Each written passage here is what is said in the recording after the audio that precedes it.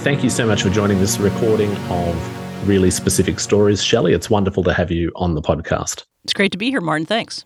Now, first question, as it is the case with every participant, how did you first get into podcasts? I, as somebody who was following the tech industry and, reading blog, can't remember where I first read the term or saw the term, but I heard about this thing that was audio that one created on one's own, backed up by RSS, and I was like, oh, that sounds like fun, because I'd been a tech journalist for a really long time and had always had a fascination and a fondness for audio, but had never really done that in my career. And so it was just a level of curiosity, and I was like, I want to learn how that works. And I almost had that thought before I even listened to podcasts, but I quickly found podcasts to listen to and was like, oh, okay, I can do this. Maybe I can't do it at quite the technical level yet, but let's learn how to do that. So it was really just massive curiosity on my part that got me interested in it. And I couldn't not do one of my own. The first podcast I ever did, which is incredibly terrible, but I'm proud of the date, was December 30th, 2004. And so it wasn't good, and I continued doing a lot of podcasts that were basically like, I'm learning how to do a podcast. Here's what an RSS feed. Here's how to make a podcast. I went to the Macworld conference in 2005, which was in January, and interviewed people. And so I just started making podcasts, having no expectation or anticipation of audience. I did put it out in public, but like I said, I was listening to podcasts all along, but I was making them long before I was really a devotee of the medium as a fan. And how did it feel to be learning the art of podcasting in public? Or more specifically, how did it feel to be practicing in public? I guess I didn't have a concept of how many people might be listening, because very early on, there wasn't a lot of data about that. You put up an RSS feed and you would tell people in whatever way you could, which was somewhat limited. We didn't really have social media. And so I had this reasonable belief that if there were people listening, it was a small number of them. And the remoteness of, being behind a microphone in my house or walking around town or wherever I was recording my podcast, the remoteness from people and not having created feedback mechanisms, I was just I was kind of taking a risk. I just kind of put myself out there. And so I didn't really think I had the awareness that people could listen to it, but it wasn't as if I was standing on a stage with an audience of people looking up at me expectantly. Now, as a tech journalist, because you explained that was your background, that is a kind of performance in public. You're sharing your views with a wider audience. If we take a step back, can you tell me the story of how you first got into technology and what led you to want to discuss it as a journalist? Sure. I got my first computer, a Mac Plus, in 1986. I got that machine because I had a degree in journalism, which was young, but which hadn't given me much work so far. I'm visually impaired, and it meant that a lot of the careers that were open to beginning journalists were actually closed to me, or that I didn't know how to get myself into. Either you had to go to a small town newspaper and drive a car in order to go around and cover your beat, or I had a public relations concentration, so people were like, well, you can work at nonprofits, and you can do press releases and promote events and stuff like that. But I found, and newsletters, and I found pretty quickly that one of the major tasks, that I had an internship where one of the things we did was we put out a monthly newsletter, and that was done on a light table with layout galleys and Rubylith, and you made publications on this light table, and I didn't have the visual acuity to do that without making bad mistakes and having things be crooked. So when I discovered PageMaker and the Macintosh in 1986, desktop publishing, I said, okay, I'm going to get that, because I was unemployed at the time. I was out of college.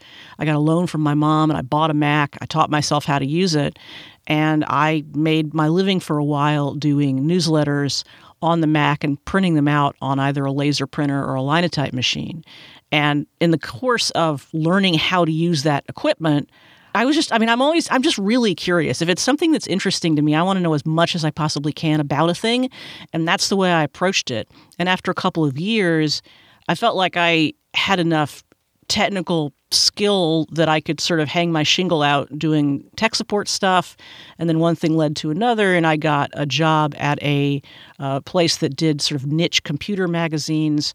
And I was doing the same thing as before. I was using my journalism degree and knowledge to create the publication because I understood a little bit about the tech industry, but I was also using the same desktop publishing skills that I've been teaching myself on PageMaker. So I sort of cobbled together this interest and career in technology, having used it in order to, avoid the issues that disability was presenting me. And it just sort of went on from there. The first publication I edited was something called Supercomputing News, which was this little 24-page monthly tabloid all about supercomputing. And that was great because so much of supercomputing is about other science. It's about how people use it in astronomy or fluid dynamics or space exploration. And so I was not only learning, okay, what is a Hydra 5 or what is a Cray 1 supercomputer and how do those things work, but how does the business work? How does the trade press work? And so just, one thing led to many other things. And I ended up spending a lot of years in, I guess what you would call trade journalism. I worked for Mac User Magazine in the 1990s and then freelanced for a bunch of other tech magazines. And I just found myself able to combine an interest in technology and how it worked with what my real skill was, which was writing and editing about it. And as you formed this identity as a journalist, what did it feel like to have maybe these two halves to what you were doing, this fandom and enjoyment of computers and having it as a professional side of your life?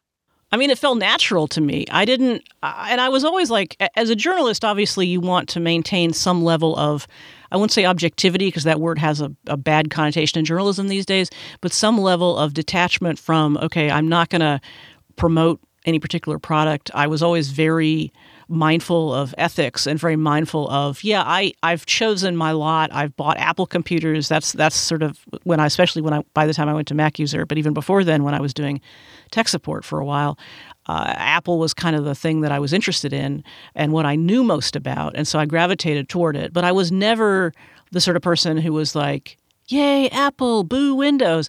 I mean, sure, we wrote a few stories like that, but I kept my, what you might call fandom in check to the extent that I enjoyed what I was doing and I was inspired by it, but I was not an advocate for it. And that, for me, which is an interesting thing about trade journalists get that accusation a lot, that either they're in the pockets of the people that they cover or that they're less journalists and more, fan folks. And I really was kind of aware of that and wanted to not make that a big part of what I was doing. Now, you already alluded at the beginning of this episode to learning the art of podcasting. And I like that you've brought up here this different kind of, I suppose, written or print world that you were participating in. What was it like to engage in that shift from print or on-screen media, writing things, to using your voice or engaging with that world of audio?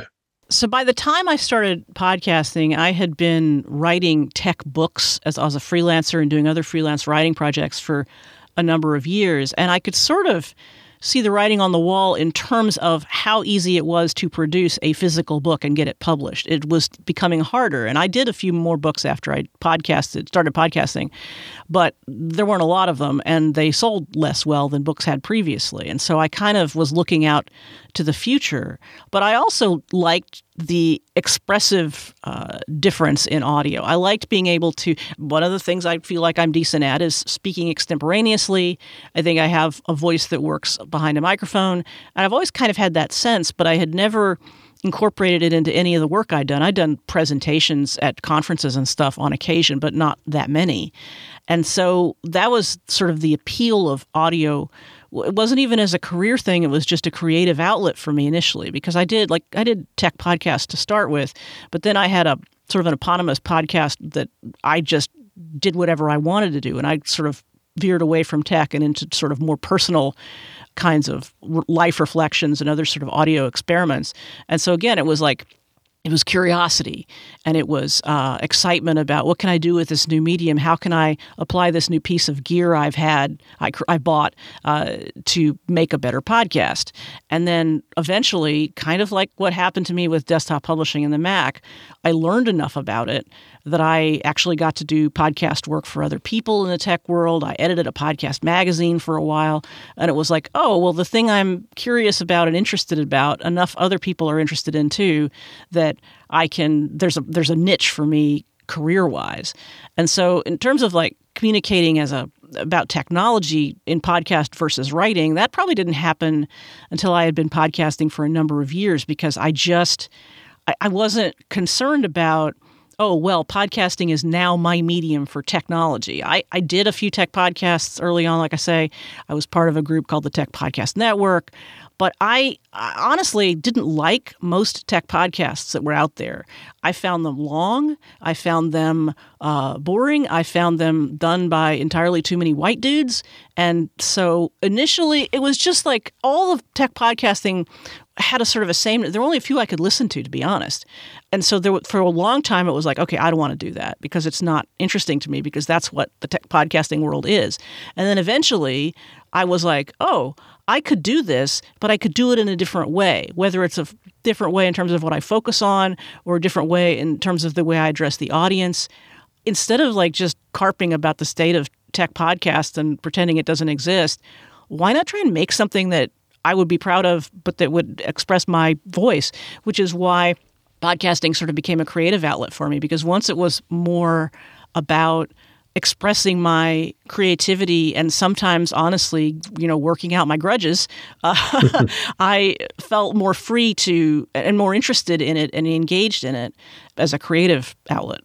Creative outlet is a great way to put it. And I like that you've called out that it's a lot of white guys. And just to make it known, in case people weren't aware, I am a white guy and you're on my podcast. So thanks for being part of it. I've been on a lot of white guys' podcasts and I'm a white woman. So,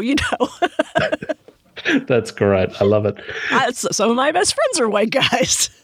No, it's good. It has to be identified. It's a major facet of the medium and the genre. And it's something that should be critiqued. Now, with that in mind, using podcasting as a creative outlet, not being a white guy, how do you feel that you've developed in this medium, or what are some of the things that you think you've brought across the shows that you've done or might still be doing that makes what you do different? Well, I guess there's a couple ways to answer that, because as I say, when I started doing podcasts, probably for the first, 5 or 6 years that I did it, since I wasn't focusing on tech, I was in a different niche. I was, as I say, doing sort of personal reflections. It was almost, if you wanted to be dismissive about it, you could call it personal blogging. It wasn't like confessional journal writing. It was more about, this is what's going on in my life.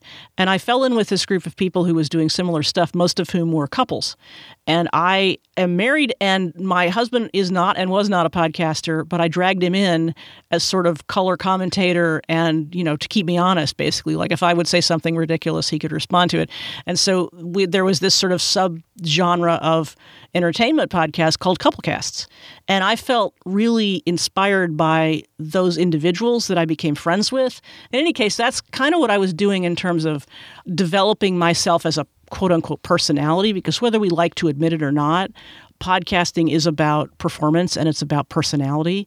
And the reason that people stick with podcasts, and I learned this in the couple casting age, and it sort of came forward to the tech podcasting world as well, has something to do with personality. And I don't hype that up, but I do understand that if people are going to listen to me, it's going to be because my voice sounds all right to them, or they like the stories that we're telling. We did a lot of stories about things, sort of mundane sounding things like pets and house remodeling and all kinds of stuff like that.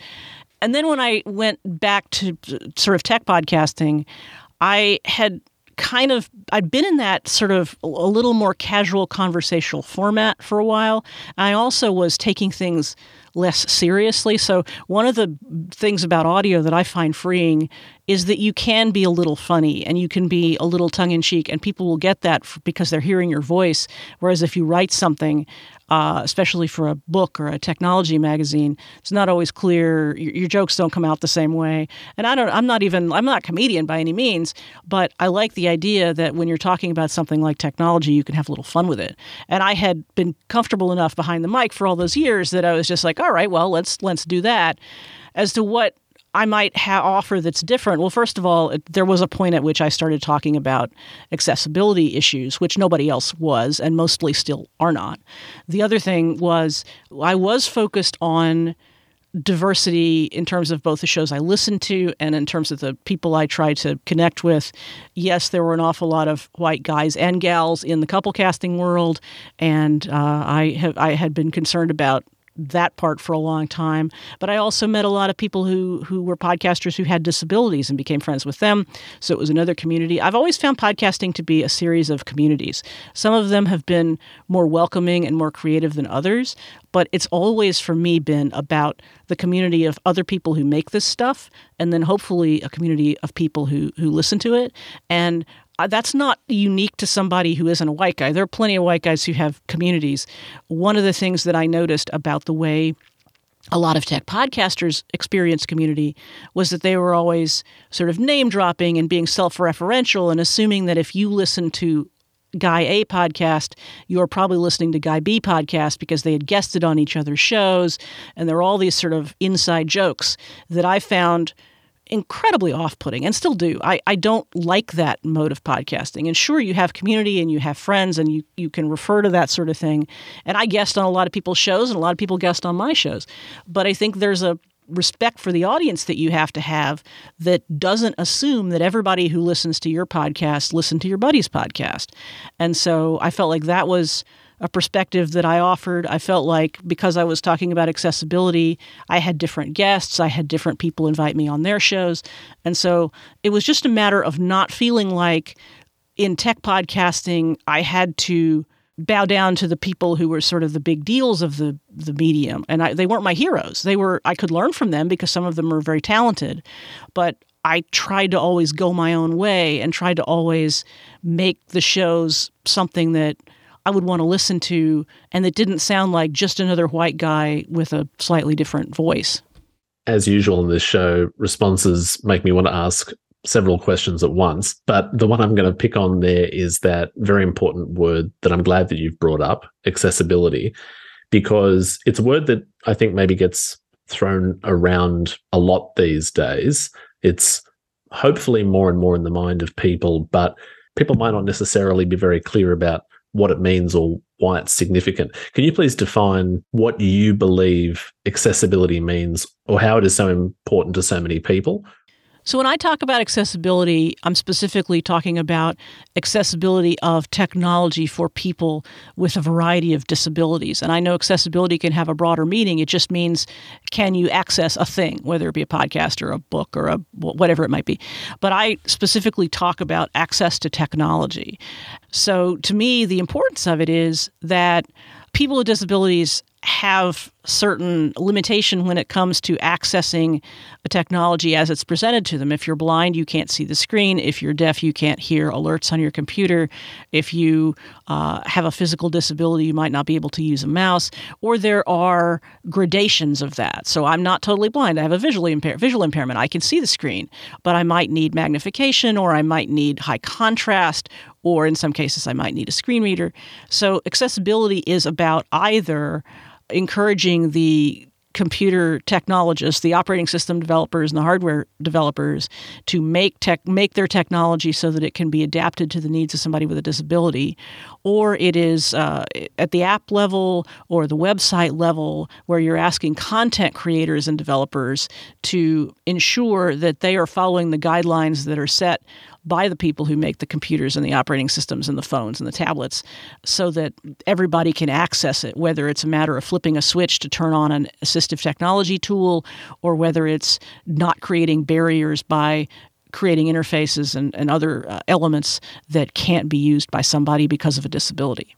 That's great. And I'm very pleased to hear it from you because you have this direct experience with these assistive technologies, and you've, I understand, been recording and writing about it for some time. Over the time that you've been producing creative content that focuses on accessibility, have you seen improvements in the discussion of this topic, or how do you think it's developed? It's really interesting because, and I'm speaking more broadly than podcasting, there's certainly been more opportunity to talk and write about it. I think a lot of times people in the sort of mainstream technology press or the podcasting world have sort of an understanding that, oh yeah, accessibility is something that we need to address or have somebody on to talk about, right? So accessibility is almost always, and it's still kind of this way, it's getting better, but accessibility is almost always sort of somewhere out there. Okay, now we're going to talk about accessibility. We're going to turn to accessibility. We're going to have Shelly on the show. We're going to have somebody else write about accessibility. But it isn't integrated largely into mainstream conversations. Sometimes what happens, especially with a company like Apple that has kind of made a name for itself in terms of the way it deals with accessibility in its own products, is that people who are covering Apple or covering a Google or a Microsoft, they look to the successes that those companies have had in accessibility, and they want to say, wow, isn't it great that those companies are doing that? Awesome. We've covered it. Now let's talk about games. And that's still incredibly prevalent. And I've had many opportunities to write about and talk about accessibility, both in my own projects and on other people's podcasts, and I've been hired to write other things. So I have personally had opportunities, not as many as I would like to have, and I think there are a lot of mainstream people out there who want accessibility addressed, but they don't necessarily know how to do it. And so they either ignore it or they find the one person that's their go-to and they say, okay, Shelly or so-and-so. And sometimes it's not me. Sometimes it's somebody else. You tell me everything I need to know about accessibility. And they think they know once that person has finished talking, but they don't. And when they go back and they write or they say, we're going to do a comprehensive review of such and such a technology thing, they don't include accessibility at all. And that still happens. What's different now is that there's more focus on accessibility at the development level, at the operating system level, at the app level, and more of us are out here holding developers accountable for that. And so sometimes you'll get a mainstream perspective where it's like, okay, what do we need to say about accessibility? And again, it's usually inviting, an expert on, which I'm not opposed to because I get to be that expert sometimes. But it can be myopic because sometimes what happens is, like, let's say you have a really excellent new app or a really excellent new operating system release, and the reviews are great. It's 4.5 stars. It's however you evaluate it. And then what they don't know or what they ignore is that there's some sort of major show-stopping accessibility bug. It would never occur to somebody in mainstream tech to say, to write about that in detail or to say in detail, wow, this app that everybody loves is completely inaccessible or it has a show-stopping accessibility bug. I might get to say that because after many, and it's taken me a really long time because what I've said about communities is kind of true in the sense that the good part about communities is that there are people who are doing the same thing and communicating with each other and creating this sort of community. The bad thing is sometimes those communities are closed off spaces. And if I'm trying to advocate for accessibility or if I'm trying to write about it as a journalist or talk about it as a podcaster, unless I have the ear of the people in those communities, I don't necessarily get to do that. And it took me a long time. I'm pretty well situated at this point. Could be better probably, but I'm pretty well situated. And I wasn't a number of years ago. And so I spent a long time talking about this mostly to other people with disabilities, either in writing or in podcasts that I was making or guesting on. And then a series of events happened where I got anyway, it's a whole long story, but I got better connected. And one of my big objections was the insularity of podcasting communities. And then I came inside those podcasting communities and I was like, all right, I want to be really conscious of not getting trapped inside of the insularity and just sort of talking about what everybody else was talking about and accepting that the people who were sort of the leading lights of those communities were saying all the things that they should be saying. And so I tried to use my position to say, hey, we need to talk more about accessibility. And I got to do it, like I say, but it's still sort of like, now we're going to stop and we're going to talk about accessibility as opposed to we're going to integrate it in whatever we do. So that's a really long way of saying, It's gotten better for me personally. It's gotten better for the notion of accessibility because the technology has continued to evolve and has continued to add more accessibility. And to some extent, it's gotten better in the mainstream because every once in a while somebody will do a really great piece of work about accessibility or will incorporate it in a really interesting way in a mainstream context. But what we're missing is sort of the sort of default level of integration that I'd like to see. Well, I'm very pleased to hear that you think it's improving, and I'm not terribly surprised that it still has a way to go. I'd like to know if we can maybe turn that accessibility lens onto the medium of podcasting itself. You've described how certain mainstream players or heads of communities weren't necessarily discussing or critiquing accessibility features enough. But when you think about podcasting as an audio medium, whether you compare it to other audio media like radio and audio books or to visual media such as television, film, print, whatever, how accessible do you think the medium and the technologies that surround podcasting, all of that is? And what's your experience been with it? That's a really good question. I will say a couple things. First of all, in the very early days, people who were disabled who were podcasting, and I speak specifically of people with blindness and visual impairments, there were a lot of radio people who got into podcasting or who are audio producers or somehow involved in music in some way. And so they knew a lot about the equipment. They were using things like Pro Tools, which was accessible, because I know a guy who's a music producer who's totally blind and he uses Pro Tools, which back in the day was kind of a big deal. And then there were the equipment itself, especially in the sort of more analog hardware context where you're physically pressing buttons as opposed to using touch screens and the like. That stuff was very accessible. There was lots of help for somebody who wanted to be podcasting accessibly. There were people out there who would say, this is good equipment, this is less good equipment because it has a touch screen or because the screen is very small if you're low vision. There were people with disabilities helping each other. There was a little device that a lot of people had in like 2005, 2006 called the iRiver, which was an MP3 recorder and player. And that was not accessible by default, but somebody mapped out the menuing system and made it available online so that blind people could learn it and could have it as a cheat sheet. And so a lot of people use those little iRivers who are blind because the community had said, hey, this is a thing that it was cheap, it was effective, it had good audio for the time. And so a lot of people learned how to use it. And then in the late 2000s was when Apple was adding more accessibility into its computers and as iPhones. When the iPhone got released by 2009, they made it accessible. And so you had a lot of devices that were being used to edit podcasts or to manage podcasts as consumers becoming more accessible than they had been. So it's been an evolution. Products continue to be accessible in those same terms I've discussed. I think some of the challenges have to do with things like touch screens. They have to do with, here's a recorder that has some physical knobs, but you're not going to be able to set it up unless you have access to the touch screen. So there have been some efforts to make that stuff available in the community.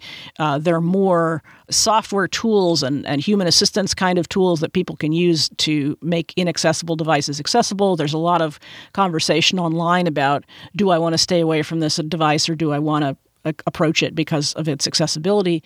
I should stop to say that in terms of consumption, so for blind people and visually impaired people, I think both the production and consumption of podcasts has been very accessible, and there's been a lot of information about which products and devices to avoid and which to look toward. I think on the consumer side, too, that's true for people with blindness and visual impairments. I think people who are deaf or hard of hearing have had a harder time getting into podcasts for what seem like obvious reasons. The move to make more podcast transcripts available has only escalated in the past few years, both because of AI technology that makes it easier to turn speech to text, and also just because accessibility generally has become enough of an issue that people who are deaf and hard of hearing have said, hey, I'd like to have a or people who have reading disabilities or for whatever reason would maybe like to follow along a podcast audio with text. There's been more advocacy on that side, and more people, including me, have been convinced that transcripts are a thing they ought to do. I didn't do transcripts for Parallel for a long time, and I had a guest who's a web developer say to me when I invited him on the show, I only go on podcasts where transcripts are provided. And I know a number of people in the disability community who have taken that position, and I respect it. And so I started doing transcripts. I have access to transcript creation software. Some of that stuff is better than others, and I do rough transcripts. They're not as good as they could be. And I also hasten to point out that another podcast that I do that is not tech-related does not have a transcript. I think that the minute somebody says that to me as a listener to the podcast, hey, I'd love to have a transcript, I'm going to have to change my tune. But for a tech podcast, it felt particularly, who was talking about accessibility, it felt particularly important. So yeah, I'd say generally speaking, the accessibility of the podcast creation experience is very good. On the user side, transcripts are sort of the latest thing. And then I guess the last thing I would say is accessibility of web presences is an issue because people use different CMSs. There are certain CMSs that are very popular in podcasting that have varying levels of accessibility. People will do things like forms or video players or other things on or drop-down menus or things on websites that have potential accessibility pitfalls. And I think in most cases, those podcast sites are pretty good, but every once in a while you run across one where somebody has tried to do something really fancy with some really cutting edge, visual technology that's sort of overkill, or maybe it's just bad contrast. So sort of the way people who make podcasts can continue to make them more accessible to consumers is probably accessible websites and transcripts. Now, something you mentioned in one of your earlier responses, and something that I'm very clearly getting from you now, is that you've come to be seen as an expert on this topic, perhaps whether you like it or not. Can you explain the experience or how you feel to be seen as an expert? Is that something that you enjoy or that you've had to come to terms with? I enjoy it, but I don't enjoy it when somebody asks me to be an expert about something I'm not an expert on. Like, I'm not a developer. And so I can talk about what one needs to do to approach development accessibly, but I'm not a developer. So there's a point at which I'm not going to have anything to say to you. I will say that the reason I became a quote expert was because when I sort of pivoted my career to focus more on accessibility, I wrote a book called iOS Access for All, Your Comprehensive Guide to Accessibility for iPhone, iPad, and iPod Touch. And so the idea was, here's everything you need to know about accessibility. I had never written about accessibility before, with the exception of one article a long time ago. I was a tech journalist. I was a tech book author. I had written like 15 or 16 books by that point. And I had decided I was going to do this book on accessibility because, number one, as I said before, the book market was kind of crashing. And so I decided to do a self-published ebook, which meant that it was going to be completely accessible. And I said, well, all right, well, let's cover accessibility. And there were a lot of empty spots in the market for that sort of thing. So I did it. I self-published it. And as a consequence of doing that, I had to find the accessibility community. I didn't know any of those folks. And so I went to conferences. I got active online. I basically plugged myself into that community because I didn't want to just throw this book out there and, number one, do the wrong book, write about things that nobody cared about. And number two, I needed to promote it. And I needed people to sort of look at it and go, hey, you did a good job or you didn't do a good job. And so as a consequence, I got connected to that accessibility community. And then in the course of that, because I was continuing to podcast, in the course of promoting the book, like one of the biggest things I did was I would go on podcasts and talk about it. Most of those were podcasts about accessibility in some way or run by people with disabilities. But I knew from my Mac user days, people like Jason Snell who were podcasting and others who had evolved their careers into podcasting. And I connected with them again after a long time. And I found myself working on podcast projects with them or being invited to be guests on their show. And accessibility was it was my expertise. And honestly, it was kind of my way in because I wasn't doing mainstream tech journalism anymore, really. I was mostly doing podcasting. I was doing the accessibility stuff. And I was, there was a time when I was kind of underemployed, to be quite honest. So being an accessibility expert was kind of my niche. It was kind of my way back into that community. And so it's gotten me invited on a lot of shows where I probably wouldn't otherwise be invited or would have not been. And so then I sort of integrated more of the mainstream tech I had worked on before back into what I was doing so that I could retain credibility in the sort of mainstream world too, because I don't think you can understand accessibility in a vacuum. I think you do have to relate it back to the mainstream world, both for the benefit of mainstream audiences that you're talking to, as well as in terms of understanding like what is acceptable and possible to expect from developers and operating system creators and stuff like that. So I'm happy to be thought of as an expert. I have had to come to terms with saying to people, yeah, I'm an expert in this thing over here, but not this thing over here. But I can tell you who is an expert on this thing over here, and maybe I should learn more about this thing. So I've kind of enjoyed it, but it's so important to not pretend you know things you don't know. And if I may say, what you're doing right there, referring to people who are in fact an expert on assistive technology or accessibility topic X, that is the community in action, right? Right. Well, and it's also made it possible for me to find guests for my show, like once I started Parallel. So it's a virtuous circle in the sense that I've met people who I've been able to tap as guests and experts and people that have advised me on things. And I've also been able to refer others to those people.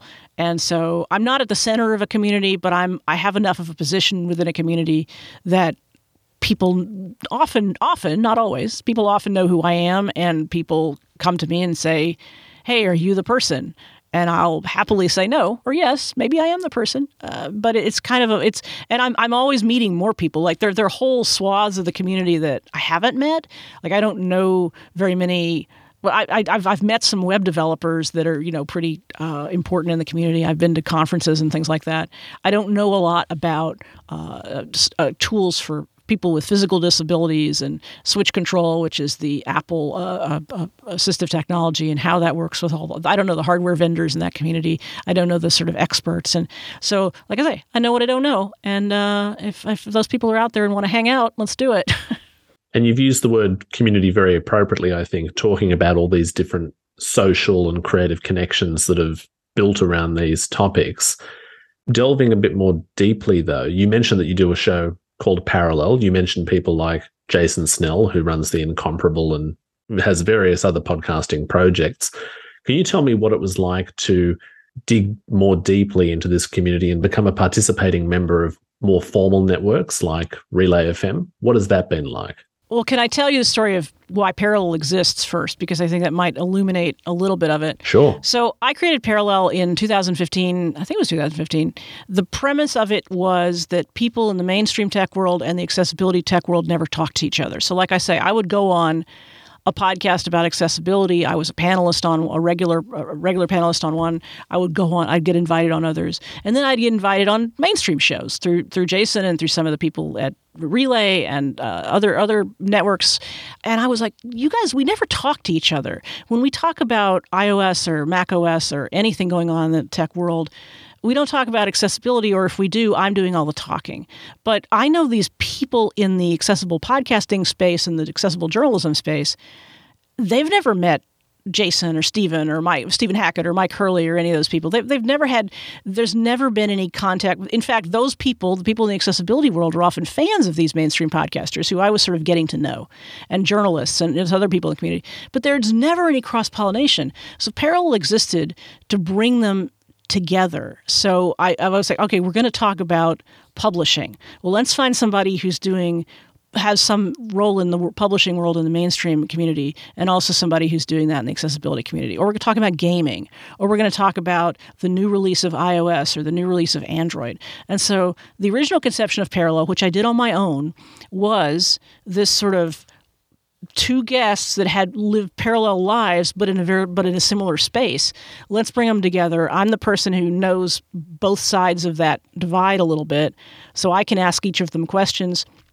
They can hopefully have a meaningful conversation. And so I did that for a while on my own, and it wasn't a money-making project. It was sort of a visibility project and just an opportunity to raise awareness and sell my books a little bit and meet people.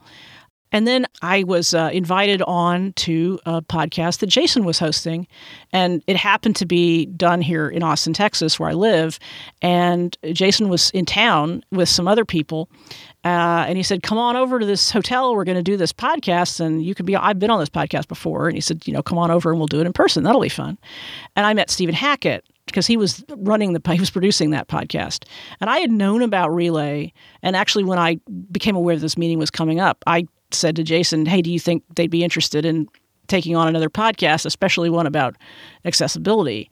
And I was fairly canny in the sense that I was like, look, the complaints that I had about podcasting and the tech podcasting community absolutely resonated for me with what Relay was, because it was a bunch of guys who were fairly similar in terms of their interest and to some extent to their outlook on life, I felt, and to their approach to the way podcasting is done. And I was like, well, let's find out if they might be interested in taking on a show that had a different perspective. And oh, by the way, we get some people who talk about accessibility onto a network of mainstream podcasts. And so I basically made that pitch to Stephen, and he and Mike were open to it. Mike Hurley, the other co-founder of Relay. And see, again, then the reason I feel like it's important to drop back and say that is there's a way in this tech podcasting world where you just started throwing out first names and you assume everybody knows who you're talking about. And I hate that so much. So in any case, so Stephen and Mike took the show in. I had done, I don't know how many episodes I'd done at that point, but I renumbered them and started again and, brought parallel to Relay. And the show has changed over time because it's harder for me to always find two guests that function effectively as parallel guests, right? A mainstream versus a tech, or not versus, but a mainstream and a tech and an accessibility focused person. So sometimes I'll do a show that is that way, and sometimes I'll do a show that is more focused on accessibility with a guest that has a particular accessibility focus. And sometimes I'll talk to somebody who is in the mainstream more so, but we have some accessibility things we can talk about together. And so that has been what I've tried to do at Relay, is just like make this show that is, and I do something that a lot of the Relay shows don't do. I have guests. Like that's just what I want to do. I don't have a co-host. I've considered that. So again, like another sort of differentiator for me is that I like asking questions, like talking to people who aren't necessarily my friends or who are not as likely to sort of get in that rut of, let's have conversations about references that we get. That's a different way of doing community. That's more sort of a fan and a cultural community. What I'm trying to do is, it's not necessarily that it's closer to journalism, but it is more like an interview show or a conversation. I feel like people who do a certain kind of podcasting feel that format that they do is the only one that exists. And I know that there are tech podcasts with guests and hosts where it's interview based. There are other tech podcasts where it's a bunch of co-hosts that have gotten together and agreed on a show. There are narrative podcasts, there are storytelling podcasts, and just the variety of formats that you can apply to podcasting is far greater than I think a lot of people realize. And it kind of takes a little bit of thinking outside the box to go, well, do I want to do an interview this week? Is it okay if I bust format, which I have done? I've done podcasts where it's just me talking, which sound, when I listen back to them and I edit them, tremendously boring. But I realize I'm probably the person that knows this topic I'm talking about better than anybody. So I'm just going to talk for 20 minutes and, hopefully not bore people. But yeah, so again, I think I lost the question thread a little bit. But I think, yeah, I'll just stop talking now. No, you didn't lose the question thread, and you're doing exactly what I think any listeners here would hope, which is just exploring that narrative. So thank you. And when you joined the network after pitching it to Mike Hurley and Stephen Hackett at that podcast recording or meeting that you mentioned, how did you kind of gauge the reaction to the show? Did you perceive anything differently when it joined the network, different feedback coming in? How did it feel to have it participating or going out in that community in that formal sense? I can't say that I got a lot of feedback, and that unfortunately has been my experience with the tech podcasting I've done generally. And I kind of got spoiled because back in those Couplecast days in the late aughts, we got a lot of feedback. Podcasting has always had things that define it, like the term show notes, where the things that the website content and the links that you put out there. We used to have our K7 lines, which were phone feedback lines that people could call and express their opinions about shows. By the time tech podcasting became a thing for me, social media, especially Twitter, was a deal, and so I got a Twitter presence. I think I had that I can't remember whether I had the Twitter presence for Parallel before I got onto Relay. I remember putting the new logo on Twitter and being excited about that. But I never got a ton of feedback. I think for me, the feedback and the sort of community connection I got was from inside Relay. So I would invite Relay hosts once I got to know them on as guests. And so I would get to talk to them not only about the topics of the show, but just in general. There's a Relay Slack channel that people would talk in. So the feedback I got was sort of more about, and it wasn't critique, because nobody was critiquing my shows. And I think that's one hallmark of Relay that I kind of appreciate, that it's not at all top down. It's very much, you're a producer, you're going to make your show, you're part of our network, we support you, but we're not going to critique your show. We're not going to evaluate it. I wasn't looking for that. I'd been podcasting for a really long time and I was fine with it. But I was happy to have hosts come on and say, hey, I like what you're doing, or that show you did about the new release of Android taught me a lot of stuff about accessibility I didn't know. So I'd get that kind of feedback. But it was mostly kind of inside. I have occasionally gotten feedback subsequently from folks on Twitter. That's happened more in the past couple of years, or the past year specifically, than it ever did before, which I think is interesting. And then I'll also get, because I have a tendency, once I've had a guest on the show, either to follow them on social media or to have the show account follow them. And so I am sort of in contact with what they're doing and I keep up with them. So it's almost a reverse feedback situation where I'm watching these people that I had on as a guest that I may not have known before. And now I'm kind of part of their community because, oh, look, she did such and such, or he did a presentation at such and such. So, yeah, I'd like more sort of listener feedback and engagement. And I have not been a particularly active part of the Relay Discord, which is where people who are members of the Relay Network can go and talk to one another, frankly, because I don't think a lot of the accessibility community that focuses on my show is there. Most of the feedback I've gotten from people who aren't sort of podcasters themselves has come from the accessibility community of listeners where I've promoted the show and I've said, hey, here's this thing I'm doing about accessibility. And so, yeah, always could use more. That's really interesting. And thank you for sharing that. When you were describing that lack of feedback, or perhaps the unexpected methods or ways that you gain feedback, you made me think about perhaps another meaning or angle on the word accessibility, and that is whether a person is accessible or contactable. When you think about podcasting, do you think people are perhaps less accessible because it's an on-demand medium that's published after the fact? Does liveness of radio and other media help someone be accessible? How do you think about the relationship between producer and listener? I don't think podcasting is more or less accessible than other mediums, because I think it all comes down to social media. I mean, some people put themselves out there on social media more than others. Some people give an email address, or they have some other means of feedback. If in the case of Relay, there's this Discord, which gives you an opportunity as a listener to theoretically communicate with the host. You can literally do show follow-up, or you can be in a Discord thread where the host might be there and you might end up talking about cooking or pets or tech or something like that. So, yeah, those direct relationships can certainly exist in podcasting, and probably exist more in podcasting than they do in other media. Like, how often do you get to talk to somebody that wrote an article that you liked? I mean, sure, I guess you can post a comment on the web, but that's no better or worse than a Twitter reaction. And radio, as I can tell you, because radio is my day job, most of it isn't live. So it's the same kind of thing. Like, if people are going to react, they're going to react in Twitter or in email. And you, as the producer, have the choice of how much to not only put yourself out there, but how many ways you give people to contact you, and how responsive you're going to be to feedback. Because I say I want feedback, but I am not temperamentally suited to going back and forth and having necessarily conversations with the entirety of my audience. If I had to do that, I would feel trepidation about it, both from my temperamental perspective, and also because as a woman, I am a little cautious about how deeply to engage with folks. And so I want to be available. And the way I think about it is I want to be on the places where I feel like I should be. So we talk about Twitter, which exists, but which is problematic these days. And so I still exist on Twitter. Most of the interesting conversations I have are on Mastodon these days, and I know that that is specific to a certain subset of people who used to use Twitter or who still do on some level. Tech folks have really taken to Mastodon, and so as a result, you have this sort of more concentrated community over there, and you might be talking to more people simply because the signal-to-noise ratio is better.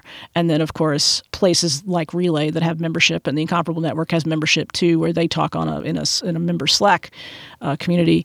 When networks create those real live interactions for people, the hosts usually have the choice of like how deeply to engage. And I must say that I'm sort of inconsistent about it. Like sometimes I'm really in it, and sometimes I'm really not. It's possible to drag me into things. Like if somebody flags me or mentions me or whatever, I'm usually responsive to that. But rarely is my default method of communication, "Hi, I'm here. I'm Shelly. Let's talk." That's just not me. And it was funny because I think one of the reasons I gravitated toward podcasting was I'm not shy about speaking, but I'm shy about personal human interactions. I'm terrible at a party. I'm a wallflower. I'm just going to stand there over on the side. There are a number of reasons for that. But at the same time, like I promote my stuff and I want you to know what I'm doing and the like. So I won't wave my arms around in the Discord. But if you call me, I'll probably come and talk to you. And as a, let's say, creative practitioner in podcasting, you just mentioned that you also work in radio. It's your day job, as you said. How do you feel radio and podcasting are perhaps different since you're engaging in both so regularly? So I work for a statewide public radio news show. We're an hour-long show every day, and we do primarily pre-recorded segments, either pieces that are reported in the field or Q&As with guests, between our guests and our hosts. And so I'm responsible for putting those together.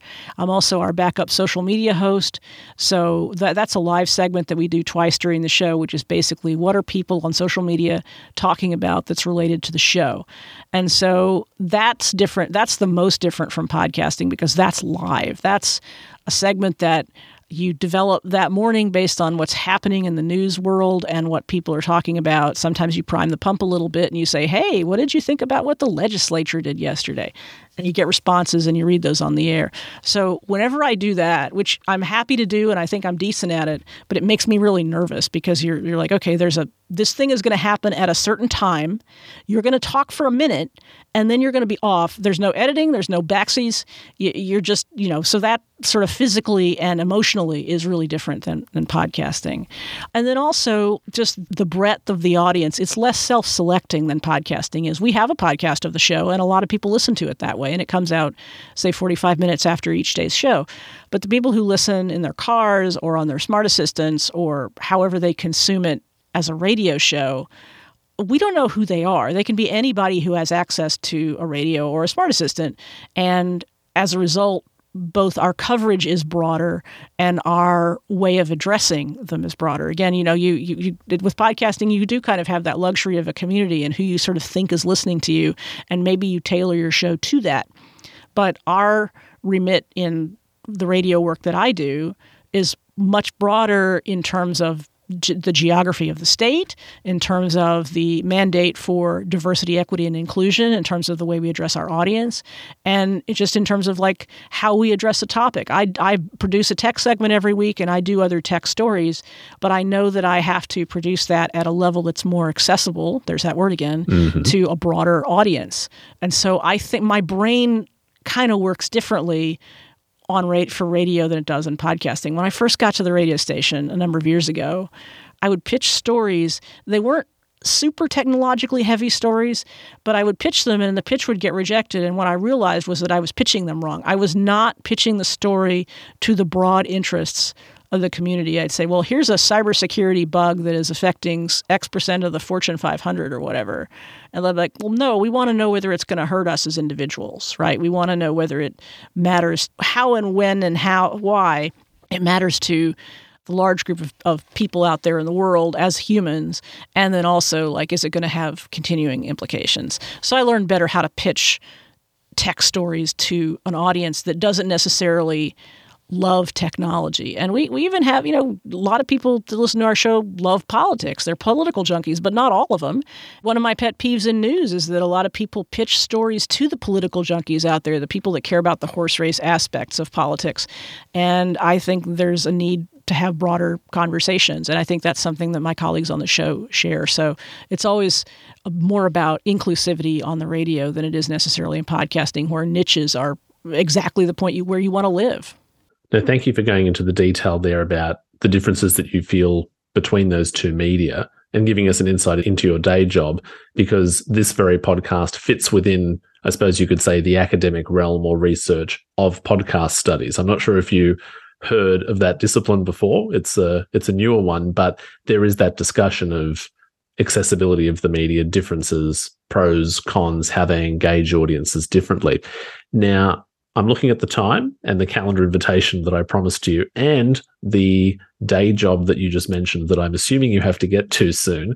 So with the time in mind, is there something that I haven't asked you in this conversation, some area of your experience or some view that you have that you would like to share with us?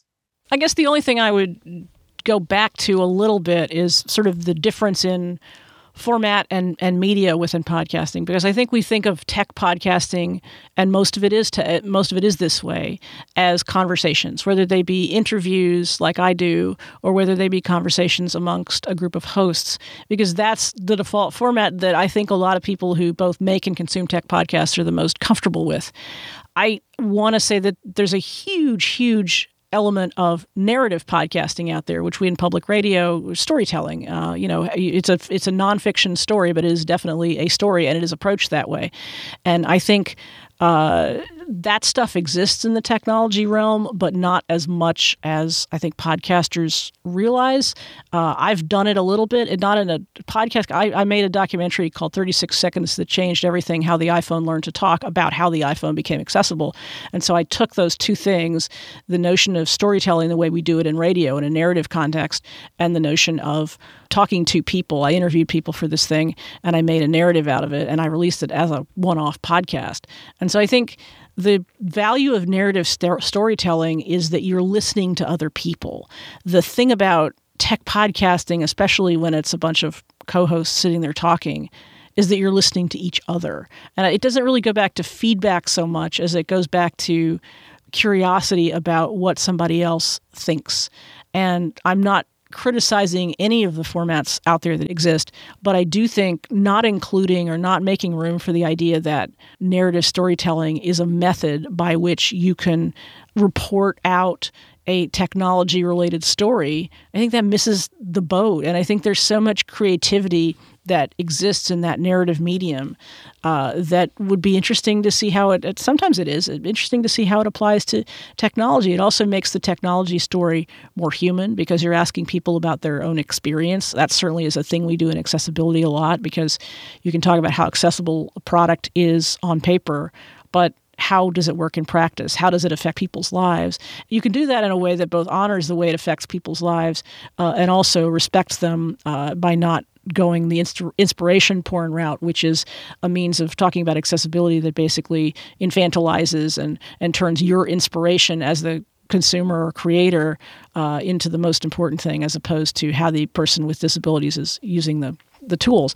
So anyway, I just think thinking broadly and creatively about all the formats available out there to you as an audio producer is good for any kind of podcasting, but specifically tech podcasting, which I think gets really hidebound, both in terms of, as I said before, the kind of people who make them and the kinds of formats that we use to make them. This has been really fantastic, and I want to thank you genuinely for sharing your narrative, your experiences, and also, to use that word, expertise on accessibility. It's been wonderful to have you on really specific stories. Thanks for the great questions.